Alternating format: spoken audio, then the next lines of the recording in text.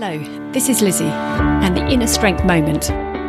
Evenings are short for me as domestic and work come to a close, and then given my early natural rise, I turn to my bedtime routine.